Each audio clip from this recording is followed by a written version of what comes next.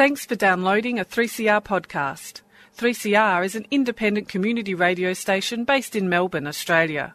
We need your financial support to keep going. Go to www.3cr.org.au for more information and to donate online.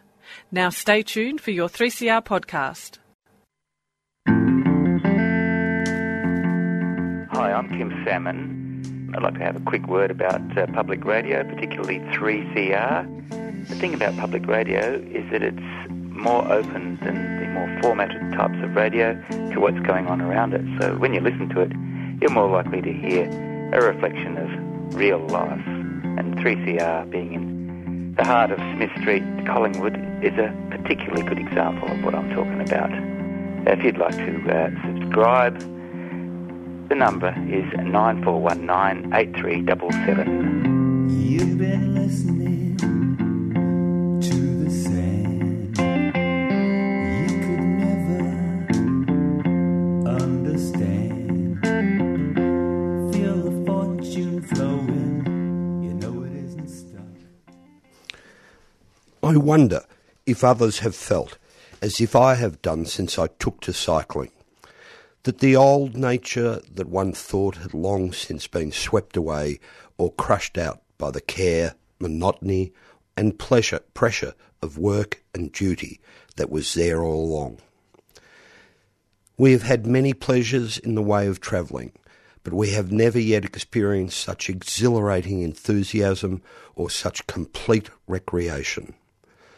The woman who is neither strong nor young can throw herself free for a time into all that invigorates and renews, and find that contact with nature and humanity that enriches and emancipates.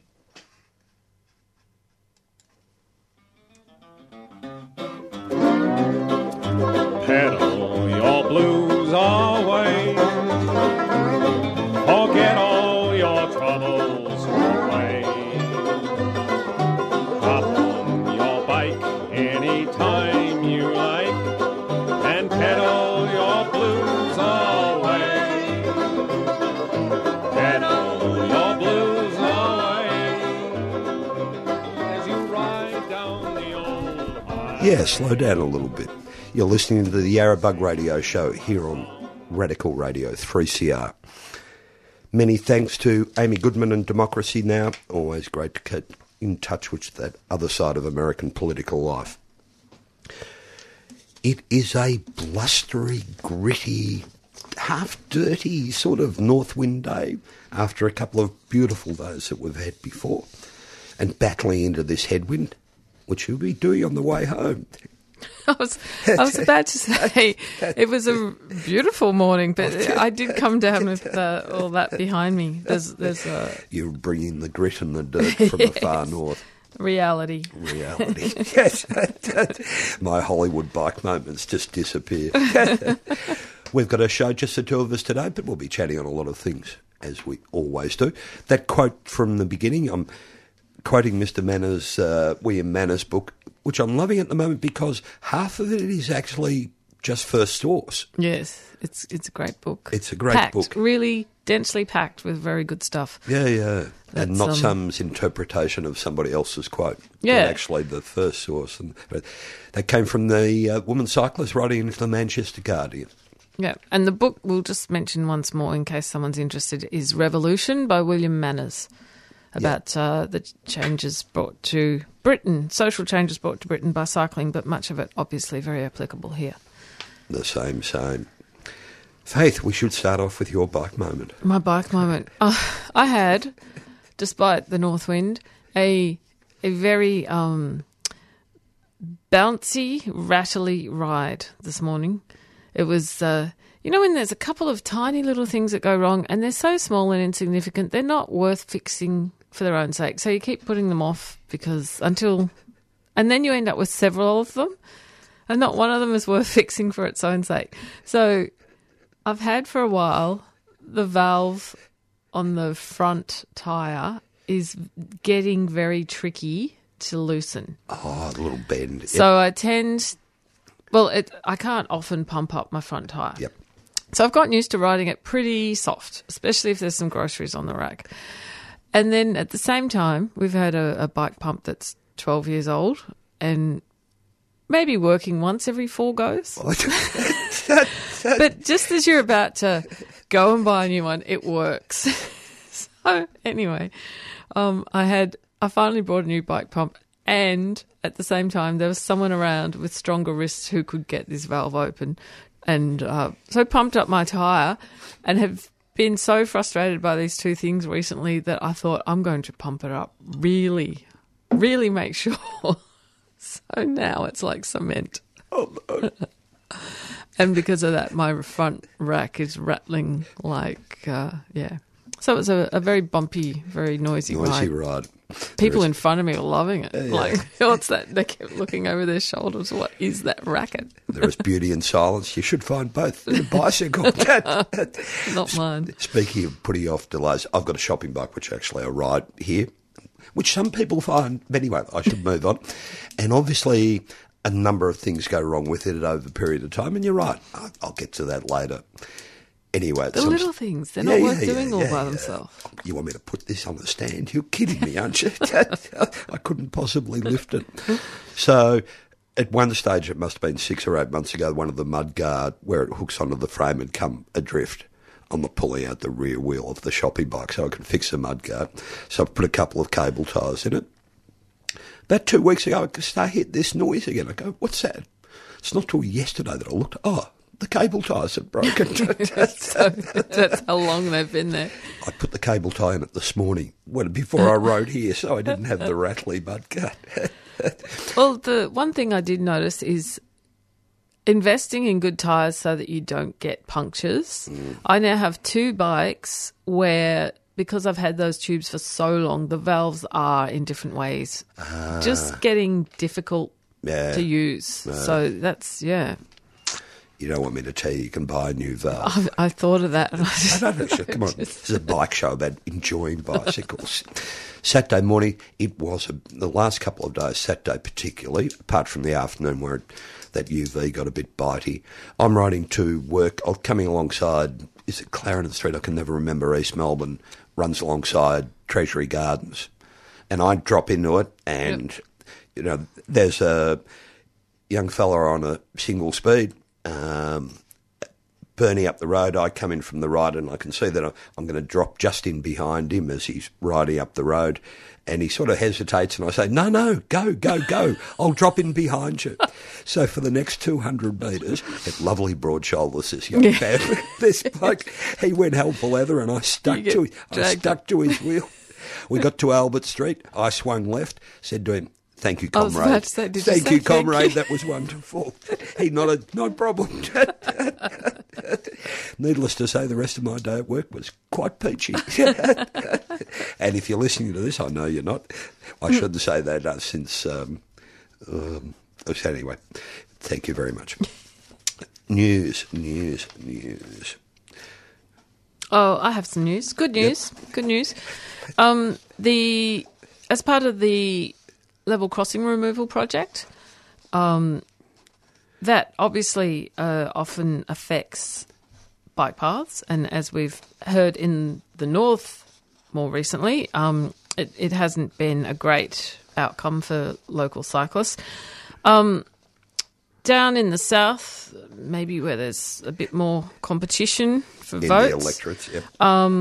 It's worked really well. The Caulfield to Dandenong line has had several level crossings removed. Of course, yeah. And it's been done as a SkyRail project, which has meant that a great shared path can be purpose-built underneath for cyclists and pedestrians, which was opened on the weekend, a section of that. So the trail is called the Jering Trail, and that name comes from the Bunurong Aboriginal language. It was suggested by the local Bunurong Land Council. It means to join or unite. So that's a very nice concept, seeing as this trail does unite 7 different suburbs. So that trail opened on Saturday and runs from Caulfield to Dandenong, and it will link up to Eastlink.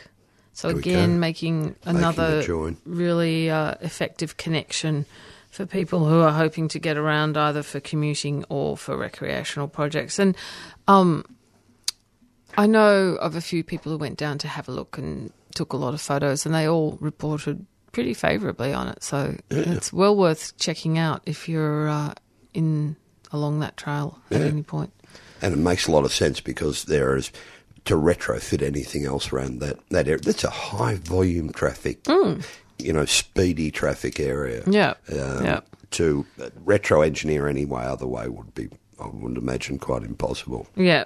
I think it's 12 kilometres of shared path in all once it's finished. And it's, it's not just the path. There's open space around it which will be planted up. And, and it'll become a pedestrian and bike, and it'll become, somebody will build a climbing wall against one of the pillars and things like that. It'll bring people together. While we're talking about infrastructure, I mean, everybody vividly remembers when we went through the last Victorian bicycling strategy here about 6 or 8 months ago, I think it was. Do you realise not 1 cent of that money has been spent? No. Not a penny. No. It's all flim-flam. No. Let's move on to happier things. If you didn't need any other reason apart from broken collarbones not to be a mountain biker, why don't you go to the French Alps? Unfortunately, Mark Sutton, a mountain biker in the France, was inadvertently shot and killed. It's and I believe also in France, not too long ago, a trail runner was killed by a hunter. So, yes, mountain biking. The rest of my news is about new books. I thought we could. Yep. Can we touch on the reappearance of one of our old favourite guests, Gregor Rokic, who we've been following his career recently? People might know, might not know that last month, towards the end of the month, the IOC reversed their ban on Russia actually testing their own athletes and making them clean. I mean, no, they were making them clean originally, and then they got banned. Now they're allowed to test their own athletes back again. I don't know where Gregor is at the moment. I think he's still in protective custody in America. A lot of the literature on this was released in a charge sheet in America the other week. So it's slowly just dribbling out, little bit by little bit. Yeah. Very funny. Now, another survey that came from the Australian Naturalistic Driving Study. It's a pretty kooky name for a study, isn't it? There's a study of 400 Victorian and New South drivers for nearly 2 million kilometres. And it found that drivers are distracted 45% of the time. Goes with our figures from which we got into after last show about, Well, the interesting thing about that study is that there was a camera placed in the car. Drivers had volunteered to take part in it, and they knew the camera was there. And it was there over the long term, so the idea was that it hopefully wouldn't affect their behaviour. I think it was either 3 months or 6 months. But so even then, it still showed this enormous use of mobile phones while driving, which is breaking the law. Not to mention all the other reasons why you shouldn't. But people driving with it in their lap, on their knees, flicking through it, eating cereal and texting at the lights.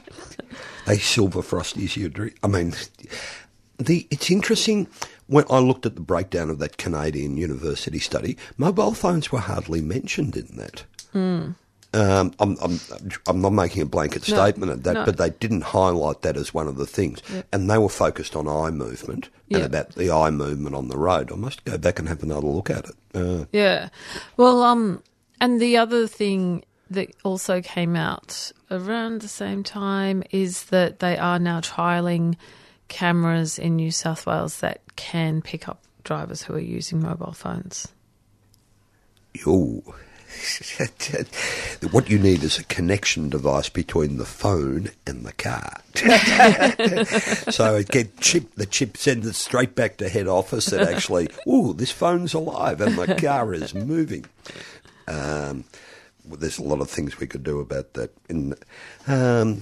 I just came across an interesting fact the other day. If any of you, I'm going to say I've got a couple of biases about Brompton bikes, but I'll try and ride over them. I mean, I'll try and fold my biases.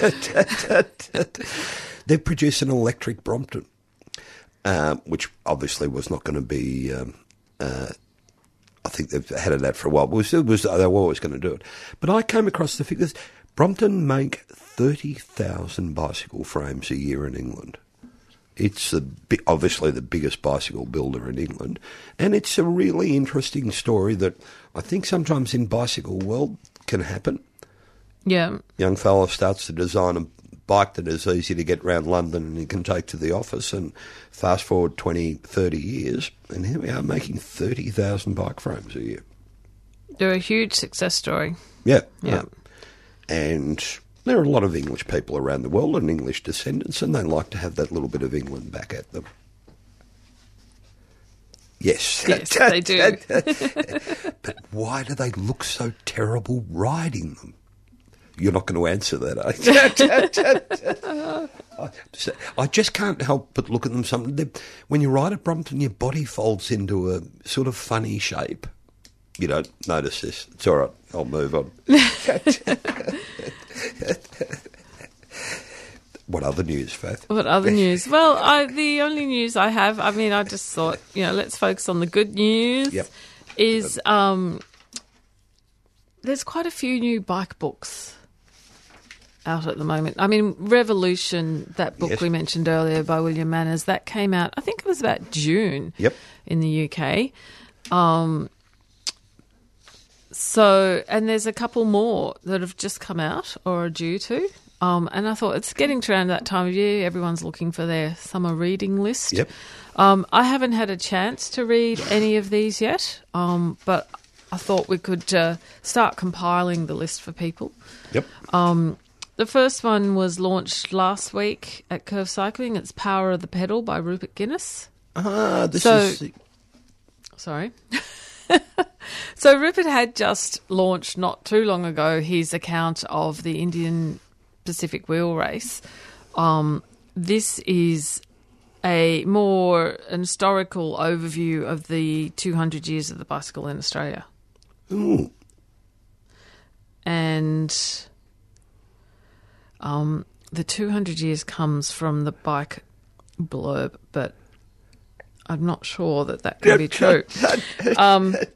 Anyway, he looks at the history of the bike in Australia, covering not only its place in Australian everyday life, but also the big races, the big classic ones. Also looking at the overlanders, the cycling clubs, the early days of racing, including women's racing, and the social changes the bike brought for men and women in Australia. So that'll be pretty interesting to have a look at, I think. It's available now in your local bookshop, and if you Google it, you can probably find it online too. It's Rupert Guinness, Power of the Pedal. There we go. The story of Australian cycling. I'm not sure if this one's on your list. I read a review. The review was written by Gideon Haig, I think, on a new biography of Opperman. Hubert Opperman, which ties into all those other stories as well. The manufacturer, the sportsman that became the first sporting celebrity in Australia, tied to bicycles, of course.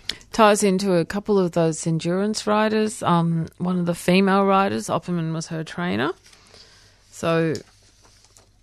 And this is the Sydney to Melbourne record? Yeah. I'm trying to remember her name. Billy Samuel. There we go. Yeah. So interesting. She actually broke his record, I think. And there's a long history of women riding Melbourne to Sydney. Sarah Maddox was the first documented to do so in 1894. And then we had a Melbourne woman who broke her record in 1897, I think it was.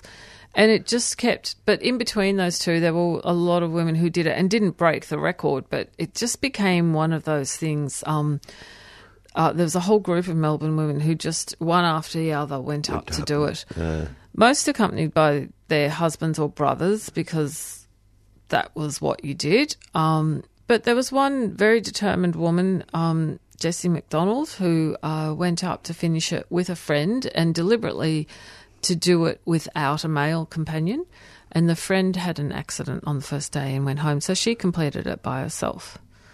So this is all, before, in the very first few years of, within 3 years of women starting to ride bikes in Australia, we had several women doing that trip. We're discovering real recreation. Yeah. Histories of cycling, yes. I've got a couple more. Yeah. There's one that's just recently come out, and you can order it in Australia, but I don't think they've actually arrived on the shelves yet. I know when I ordered one, it's going to arrive, I think, next week. It's called Women on the Move, and it's the story of the 1890s women who were racing. And there was this amazing thing in the 1890s, which happened in Australia too, but to a much larger extent in the United States and Europe, where women did start racing and it became incredibly popular for a lot of reasons, and drew bigger crowds than the men's racing, and was then sort of fairly firmly stamped upon for different social reasons. But so no, obviously I haven't had a chance to read this one yet. It's by Roger Giles, and it's called Women on the Move, The Forgotten Era of Women's Bicycle Racing. It covers the short-lived heyday of women's professional bike racing from 1895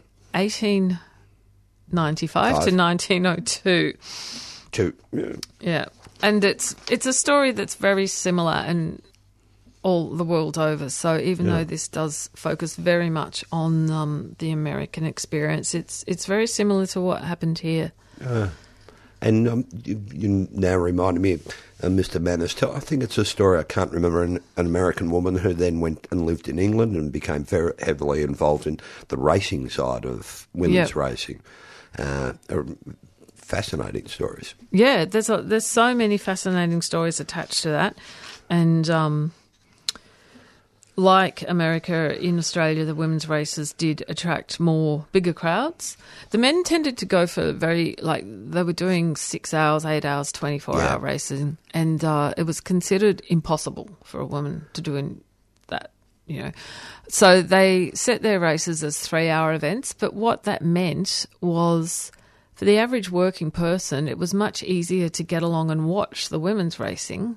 And it also, because the women weren't having to ride over the longer period, they could ride more aggressively and, create a more exciting spectacle than the endurance event. So it was the combination of a whole lot of set ideas and circumstances that brought that about. And one last one, Queens of Pain, The Legends and Rebels of Cycling. This is written by Isabel Best. And it's not out yet, but it's due very soon. And it, too, is the remarkable and largely unknown tale of women's cycle racing from the 1890s to the 1990s. So she's not stopping at 1902. And this includes riding in North America, Europe and Australia. I know she was in touch with the Cycling Victoria History and Heritage Committee about some Victorian women, so there will be some local heroines included, and it goes through the lives of the great champions, the stunt women and speed skaters, shop assistants and coal delivery girls who became cycling heroes. As each sort of sporting platform was shut down, they moved on to something else. Yeah, something else. So a lot of tenacity and resilience there. So they all sound pretty interesting, I think. Yeah. We're actually, cycling has now become, people are really looking at actually where this all comes from, because you can see it in the modern media nowadays. People like English, version of The Guardian, American papers, are all focused on a lot of these things. Yeah. And what it means to actually now change. In those days, it was used as a vehicle for voting. Yeah. Now it's used as a vehicle to change city planning in a lot of ways. Yeah. Well, I've it's... Sorry. No. I don't think it's a long bow to draw that we're using the same vehicle to do something. Yeah. And it's interesting in the States with the elections, the transport issue is a huge issue, that there are electorates where even if people did want to vote, there is no practical way to get to polling booths. So that's something that pops up a lot. And it's also interesting that so many of them are focusing on the women's cycling, which I think because it's been so left out Well, it wasn't there. of other cycling histories, and yet there is a huge amount of material there. So it's just been... So there's a huge chunk of material to freshly mine. And look at how much more attention the Women's World Championship, cycling puts up. People know now who win those races, where they come from, all those sort of things. You're right, though. Couple of events. Yep. Okay, well, we've got Ride to Work Day coming up on Wednesday, and so I've just picked out a couple of local events you can get along to. 7:30am to 9am at Abbotsford Convent is free breakfast, giveaways, bike engraving and massages, so if that's on your commute. You can also get along to the Kathleen Syme Library and Community Centre in Melbourne, where there'll also be breakfasts and bike safety checks and bike accessories to give away. Velo cycles on the edge of Yarra and Moreland on the Capital City Trail On the cusp. are having their traditional breakfast, and We Cycle in Darebin in Batman Park are going to have an after-work event. So there's going to be music, ice cream, good times, lots of stuff going on there. So that's something to hit up on your way home. Yeah. And just very quickly, also coming up on Thursday, the 1st of November, is a city cycling seminar, More Cycling, Safer Cycling, ?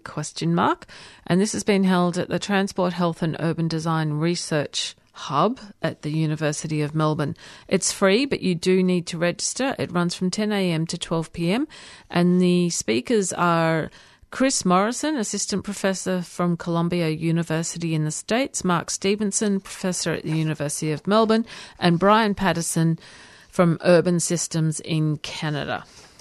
We'll have a link up to that. Or if you Google THUD, Cycling Seminar, you'll be able to find that. That's all we have time for today. 3CR relies on the support of its listeners. So if you can donate or subscribe to the station, you can do that at 3cr.org.au. Coming up next is... Jailbreak. What we've seen, and we're not little children, and we know what we want, and the future is certain. Give us time to work it out.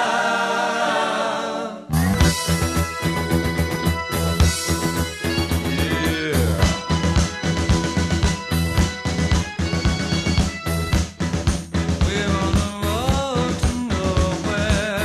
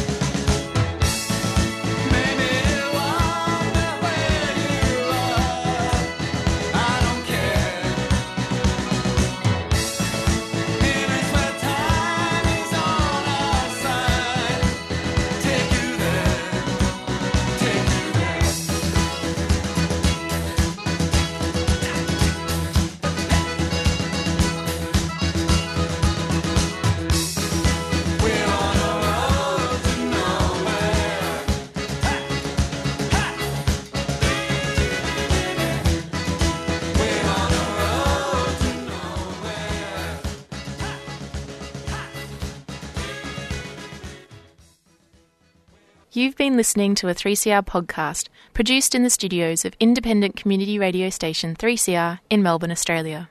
For more information, go to allthews.3cr.org.au.